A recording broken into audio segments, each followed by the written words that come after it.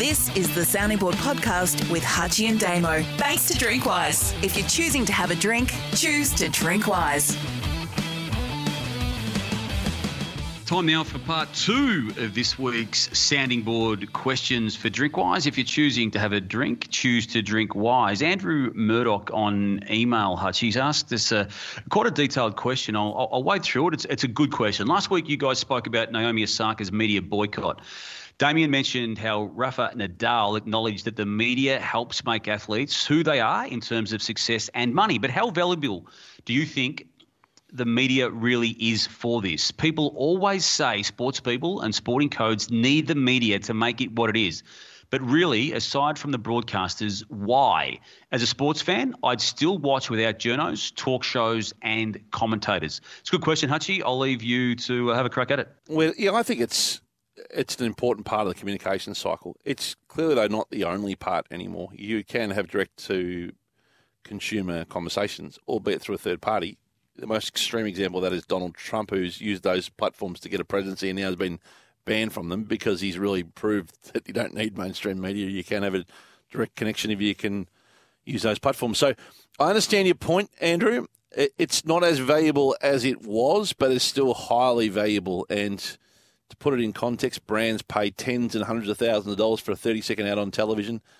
If you had a free opportunity to do that and market and promote yourself, why wouldn't you do it?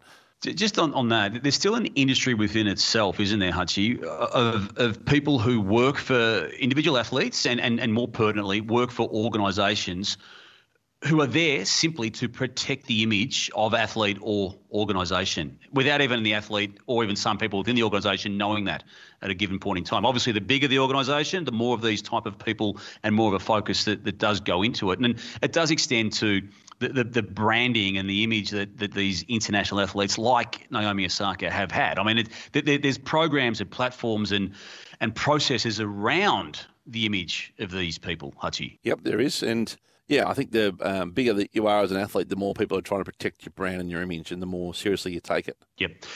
Lee Marriott asks this. With the Ben Roberts-Smith trial starting this week, is it possible that Winks could end up being... Now, he's got flying cotton here. I think he means fine cotton at the end of the trial. And if that does occur, what would be the ramifications for Winks and other journalists involved? Fine cotton, Hutchie, being the ringing horse back in the 1980s up there in Queensland. I was trying to understand this question. I think what he's saying is if it goes against Nick, what impact does it have on his reputation? Is that how you read it? Yeah, that's what the question's about. Yep. I can't imagine he's going to change his view one bit if it doesn't go his way. He'll just double down and keep going. There is a point where in journalism where you're so attached to the story that you can't help but follow it even after it's long run out of steam. I suspect Nick will be a bit like that because it's just been such a big part of his report. And he clearly believes, the other thing that's coming through in his reporting is he is firm in the belief that what he is reporting is true. He's not saying, his reporting isn't, there's people out there who allege this, you make your own mind up. His reporting is, people are saying this and I'm with them. This is what happened. Don't you think? Yeah. Absolutely is. But as we both know, Hutchie, look, what I'm about to say, let's remove the specifics of the Ben Roberts-Smith and Nick McKenzie situation, but it can play out very differently in court, can't it, when a handing is delivered upon the actual case itself. Look, truth is a defence, but it's not the perfect defence. And I'm not making that comment on this particular case, but what I'm saying is once the lawyers are involved, we're actually arguing ultimately sometimes something very, very different. Yeah, what people are forgetting already in the coverage of this is that it's Ben suing them, not him being on trial. Don't you think that's already getting blurred in the way it's covered? Yeah.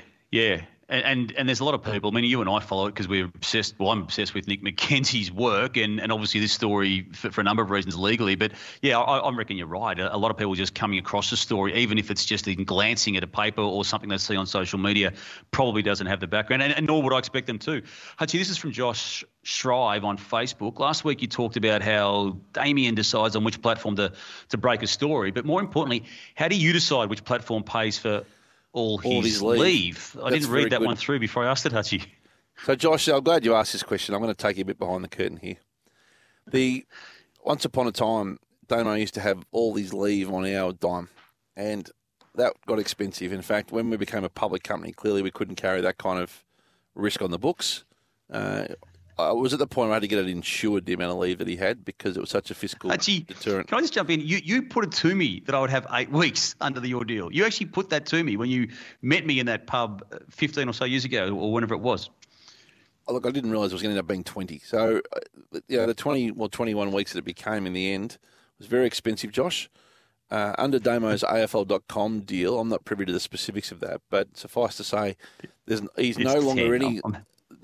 Of all the things we've been able to achieve post-merger, getting Damo's leave off our books might well be the best move we've made. And it certainly saved the business a lot of money, and we now pay him as a contractor. Well, yeah, we pay a bit overs, it's fair to say. You know, you got to pay a bit of a premium for a brand like Damo, and you get a few sets of steak knives in the deal. But to me, I just benchmarked that against the old world, which was all this leave mounting up to the roof and throwing out your EBITDA, because you got to carry it in your EBITDA into June 30, the leave balance. And that was a real issue.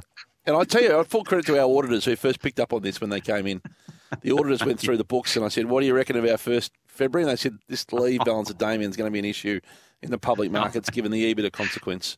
Hutchie, I'm really glad now that I've actually absorbed these blows from you that Josh has raised, because I, next week on the main body of the sounding board, will reveal an annual leave component that will have people's mind boggling. Okay? And I am not the media person who has the most leave when it comes to what's on the books, Hutchie. And 3 people on your books have more than me. Yeah, we'll see about that. I think you'll be... And I will expose those 3 people on your behalf next week. You'll find a bit mistaken. We'll have one more, Hutchie. Stephen Ballinger on Facebook. This year's French Open coverage has been very limited. Is there a reason Channel 9 cannot use their other channels to offer viewers more choice on which match they would like to watch? What's on Stan, isn't it? Is it on Stan? Yeah, that was my understanding, which is the Channel 9 streaming arm, I suppose. Is that the best way to describe it, Hutchie? I thought it was on one of their channels, but obviously, according to Stephen, it may not be. Look, Stephen, I can only look. I'll talk on my own behaviours here. I don't feel the need to watch every single match or even every night of a French Open coverage. I will attempt to watch every single night of a Wimbledon coverage, but the clay event has never been something in my wheelhouse, even though I've always grown up loving the majors of a tennis year. This is one of those years, right? We're still in the middle of COVID and we're in transition. I'm sure by the next year when the 9 Stan product is gathering momentum, that it'll get a bigger and broader hearing. So there you go. That's the sounding board for DrinkWise. If you're choosing to have a drink, choose to DrinkWise. Thanks for listening to the Sounding Board podcast with Hutchie and Damo for DrinkWise. Make sure you find us on Facebook and Twitter at Sounding Board EP. Hit the sign up button on Facebook to receive our weekly email and subscribe to, rate and review the show wherever you listen to podcasts.